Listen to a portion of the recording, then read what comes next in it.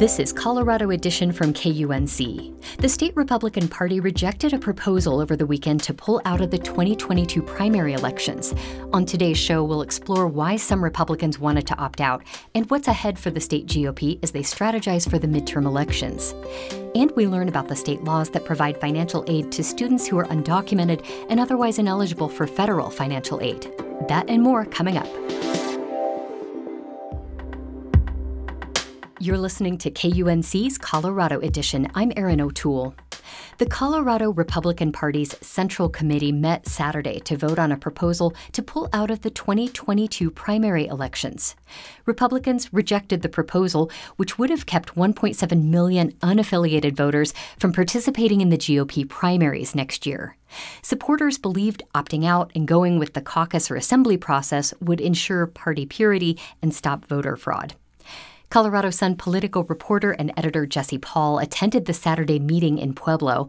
He's with us now to talk about what he heard and Republican concerns over local and state elections. Jesse, thanks so much for joining us. Thanks for having me. Before we get to what happened on Saturday, let's start with the reason for this meeting in the first place. Why were Republicans thinking about opting out of the 2022 primaries? So I think you have to go all the way back to 2016 when Colorado voters passed Proposition 108, which allowed unaffiliated voters to decide if they wanted to participate in a partisan primary. Before that, they had to decide if they wanted to affiliate with the Republican Party or the Democratic Party in order to participate in the partisan primaries. So we've only had one primary since then. I guess we've had two. We've had 2018 and 2020 that have used the Proposition 108 process. And heading into the 2022 election, Colorado Republicans have been doing a lot of soul searching as to how they can kind of reverse their fortunes over two election cycles of really bad losses. And, a few hardline conservatives thought that this was the way to do it. And they raised concerns about, some outside spending by groups that was influencing Republican primaries, favoring maybe, candidates who weren't quite as conservative. And then also, these election fraud concerns kind of came up during this debate as well.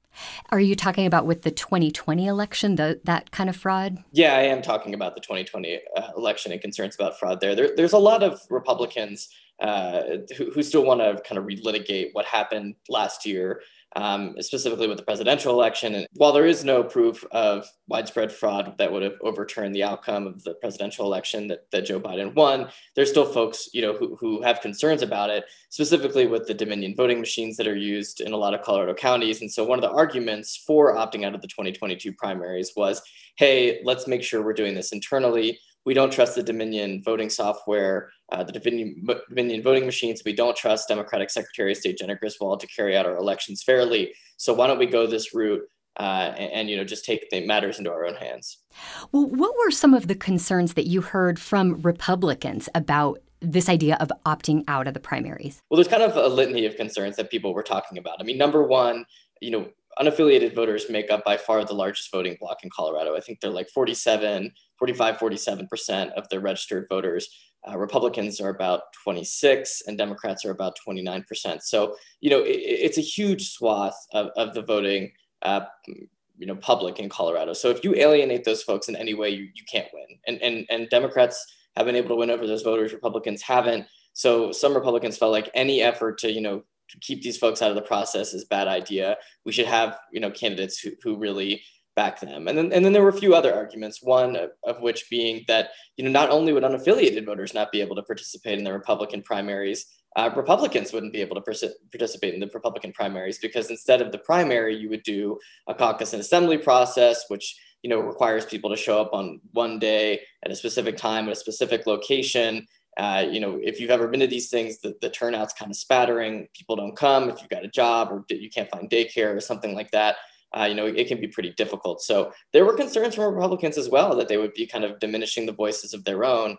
And then on top of that, there was this question of cost and, whether or not, this group of small insiders who show up to these kind of caucus and assembly processes should be the one picking the candidates, if it was kind of unfair. And so, we could go on. There were months of weeks of debate on this, and there were certainly a lot of concerns surfaced by people who just thought this was, essentially political suicide if they went down this route. Well, let's turn back to this weekend's meeting in Pueblo. We know the outcome, we know state Republicans opted not to opt out of the 2022 primaries. How close was it? How close was the vote? So it's pretty interesting being there. I know a lot of these folks, and so I was going around the room kind of polling them, and some opponents of it thought that there would be a lot more support. The people who were backing this thought there would be a little bit of support, and it ended up being about 1/3 of the 500 or so members of the Colorado GOP Central Committee. They needed 75% of the members of the Central Committee to advance this proposition. So it was a pretty stinging defeat overall. And I think folks on both sides were pretty surprised about how poorly the question actually did. It was fascinating to see, they kind of did this like speed dating pro and con argument session before the vote was taken, where, there were long lines of people on two sides of the room who went up to the microphone and spoke very quickly for a minute about why they thought it was a good or bad idea.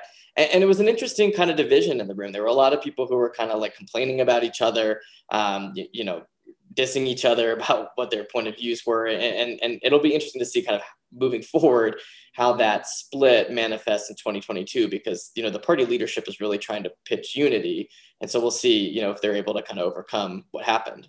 Well, what happens next? I mean, this doesn't necessarily settle the concerns of those who did want this to change. Do you think the issue is off the table now? Will it come to another vote in the future? So there was a vote to proceed potentially with a lawsuit challenging Proposition 108. There have been some questions about the constitutionality of that ballot initiative back in 2016 that allowed unaffiliated voters to participate in partisan elections. But it's unclear, how that will play out and whether or not there's enough time to get something before the court and have a decision before the primaries next year. So, there won't be another vote on this particular matter. The lawsuit is really the last best hope for people who want to see this happen. But I think there's kind of a push within the Republican Party to move on, to focus on the candidates, to try and focus on the message heading into 2022. And like I said, reverse 2 election cycles of really stinging defeats for Republicans. They've got a lot of work to do if they want to, have some more power in Colorado politics again. Jesse Paul is a political reporter and editor at the Colorado Sun. Thank you so much for talking with us. Thanks for having me.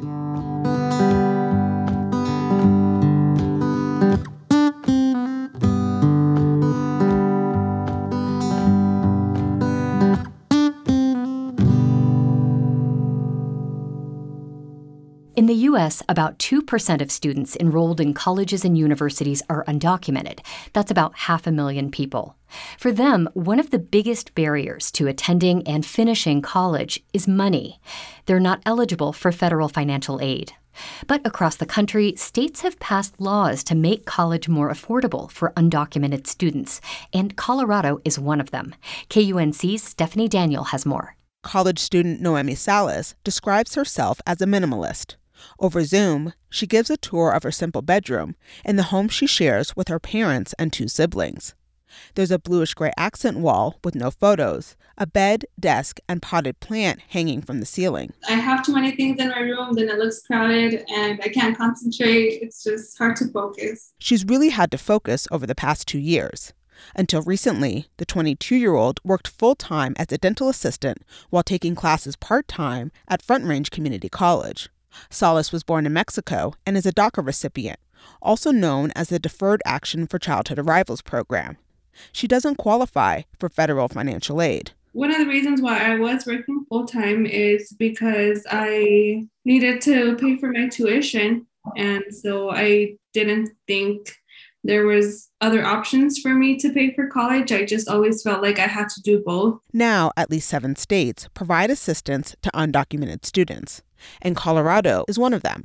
Under a 2019 state law, these students have access to money to help with tuition, books, and housing. Angie Piccioni heads up the Colorado Department of Higher Education. We're trying to remove the obstacles to having all of our students get the education that they need and that we need as a state for them to get. Colorado started accepting applications last October, and so far, 1,700 students have applied. But Piccioni says her office doesn't know yet how many of them have been approved. If you apply for and you received all of that aid, then you should be able to graduate. This is important because jobs in Colorado and across the country are changing. Many now require a post-secondary degree or credential. But some students of color, including Hispanics and Latinos, have a much lower college completion rate than their white peers. This is something Piccioni and her department are actively working to change. If we give them the opportunity to succeed, then they will succeed in our state. And they will be tax-paying citizens, and they will contribute in great ways to the economic needs of the state and to their own personal fulfillment. This option wasn't available for Marissa Molina, who grew up undocumented in Colorado. She started college before there was DACA or any financial help. She was even classified as an international student and paid nearly double in tuition and fees. I actually almost dropped out of college my sophomore year because, my parents, as you can imagine, paying $10,000 a year, $11,000 a year cash was a really hard thing for my family to do. But then President Obama signed DACA in 2012, which allowed Molina to take out a private student loan her junior year. As a senior, she received enough in scholarships to cover tuition. It worked out for Molina, who is a permanent resident now. She paid off her loan, and today she is the Colorado State Director for an organization that works on immigration reform. I think the state of Colorado has also sent a message to its students about the importance that they have, that they matter, that they're seen, that we want them to succeed in our state. It's important to get the word out, she says. Students and families need to know the application is available and safe to fill out. So many folks in our community are afraid to share their status out loud, to ask for help, to ask for those resources. Today I had this class for preventing medical emergencies and also radiology. When I caught up with Noemi Salas last month, she was dressed in gray scrubs and had just started a dental hygienist program at Community College of Denver. We sat at a picnic table next to the dental building, and she talked about her classes. We were going over very basic things like taking blood pressure, checking pulse, all that stuff. The rigorous 2-year program costs about $30,000. Salas recently received enough scholarships and grants to cover more than 2/3 of her tuition. It was enough money that she could quit her full-time job and become a full-time student. It feels weird not to be working, but it's nice. I feel like I have more time to focus on my studies. Salas already has a new study routine. She goes into her room, shuts the door, and makes sure her desk is empty. Then she puts down her laptop and opens a textbook, The Clinical Practice of the Dental Hygienist, to the first section. And now she's ready to get to work. Stephanie Daniel, KUNC.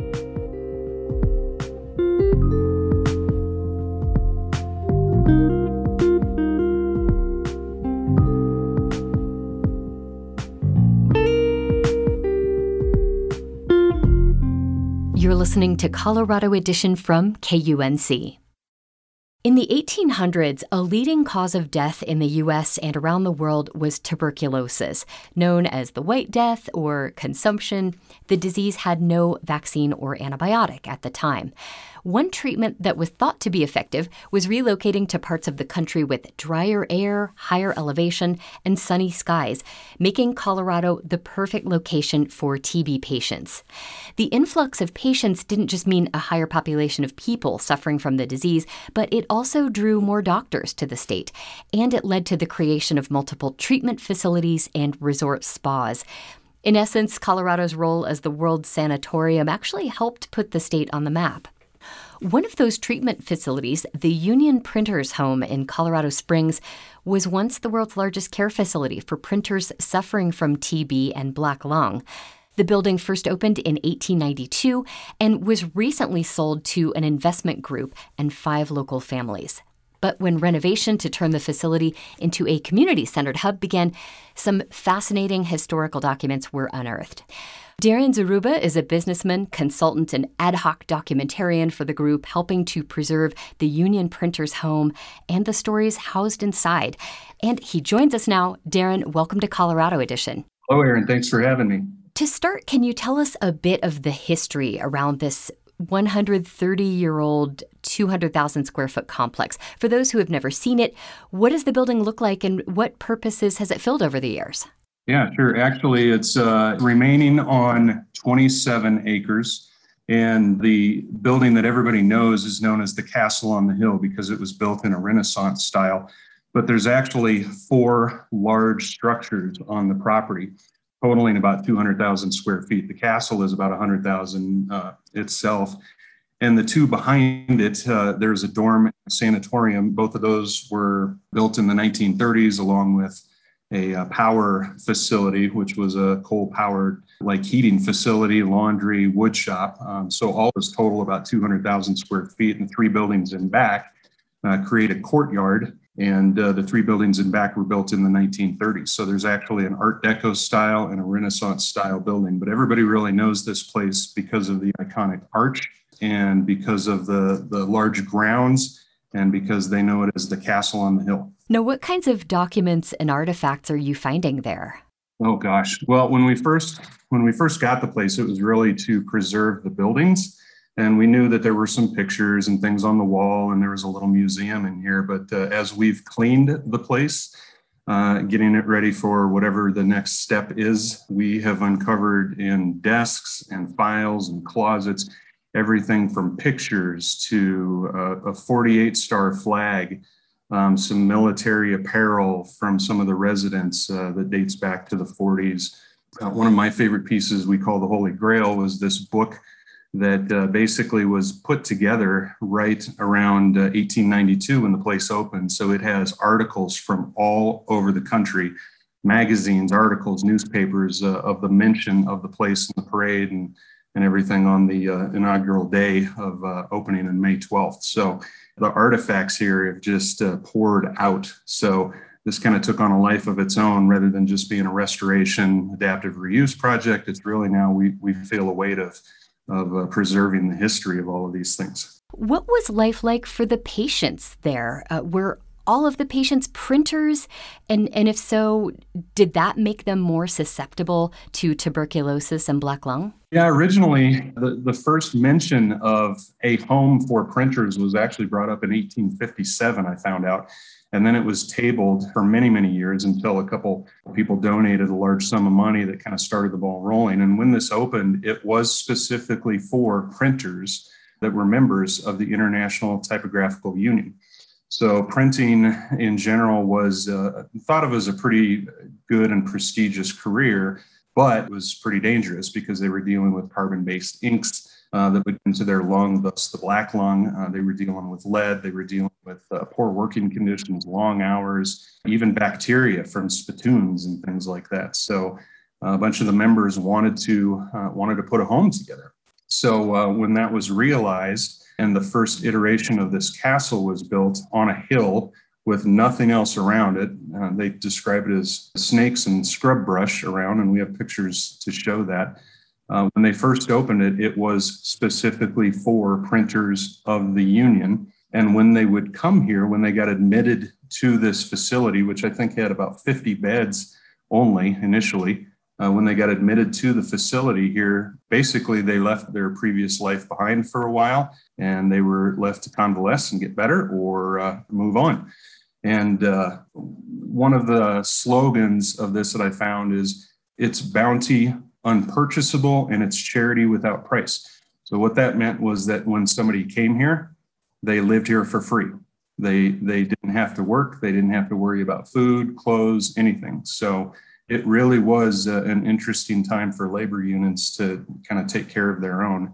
And it wasn't until a few years later that the tuberculosis crisis kind of started really coming home, and they started doing more specifically for TB, sanatorium tents and things like that. So there were games, there was croquet, there was, they had a pretty regimented schedule with food, but all in all, this place was a place of care and loving kindness toward one's fellow man. We're talking with Darren Zaruba, who is working to document and preserve the Union Printers Home in Colorado Springs.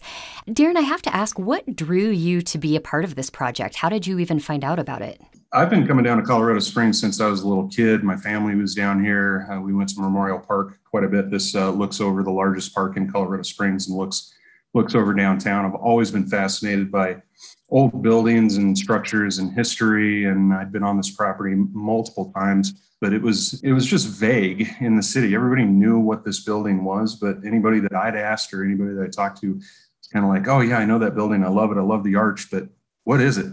So it was always a care facility. And in 2020, it shut down. And I just happened to be looking at it one day across the street at a coffee shop, and it started looking a little bit more abandoned. I dug into it.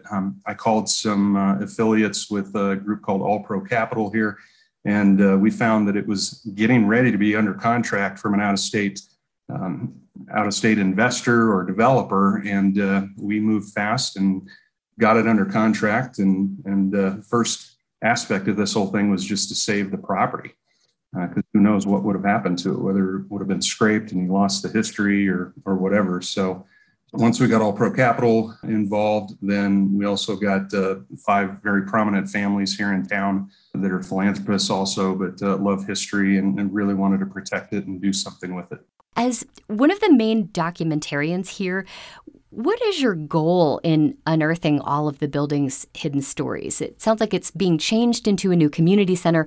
With that in mind, how are you aiming to preserve the facility's former identity and kind of remind people of what this place used to be? When we started doing this, it really, like I said, was to preserve the buildings. But as we've dived in, I mean, there's 130 years plus worth of history, both of labor unions, the printing, typesetting, and graphic arts, marketing, advertising industry, members here and their stories, the architecture here, basically a history of Colorado Springs. And as I've dived into this more, I've just grown to appreciate the history of this place, and it's kind of gone into obscurity.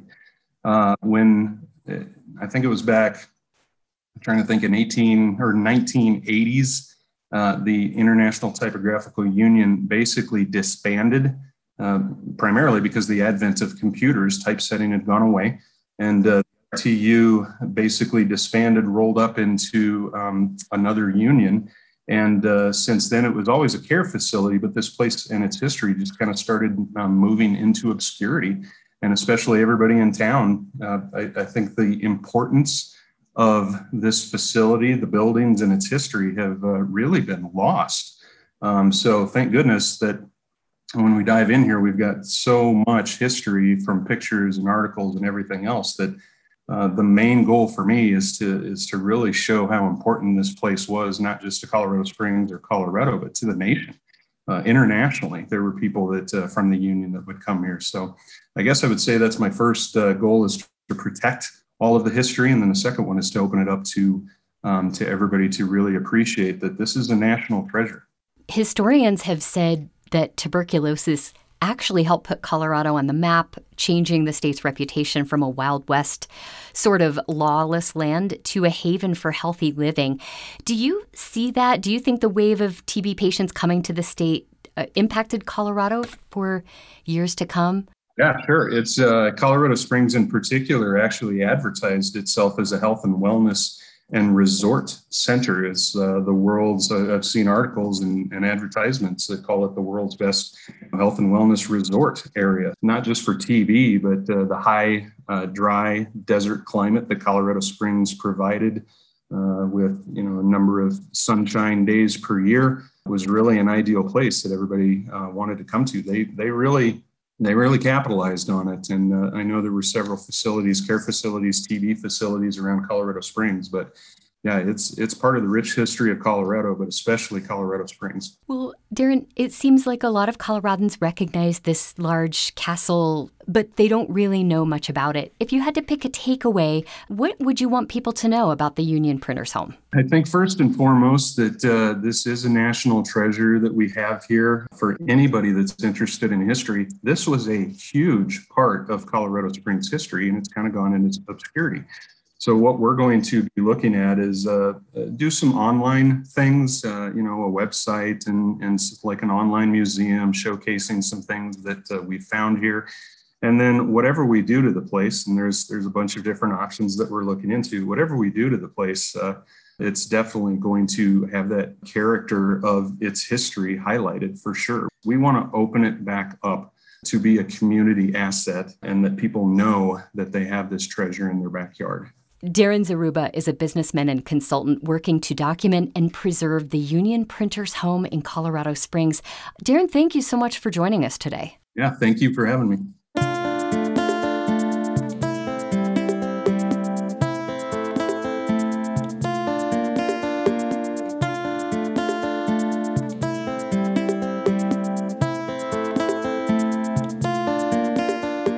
That's our show for today. Tomorrow on Colorado Edition, the student population at the University of Northern Colorado in Greeley is nearing 25% Hispanic or Latinx, a metric that would make the university eligible for new grants as a Hispanic serving institution. We'll explore what that designation would mean for students and for the Hispanic and Latinx communities in Greeley and Weld County. I'm Erin O'Toole. Our production team includes Henry Zimmerman, Tess Novotny, Alana Schreiber, and Ray Solomon. Brian Larson is our executive producer. Thank you so much for listening. This is Colorado Edition from KUNC.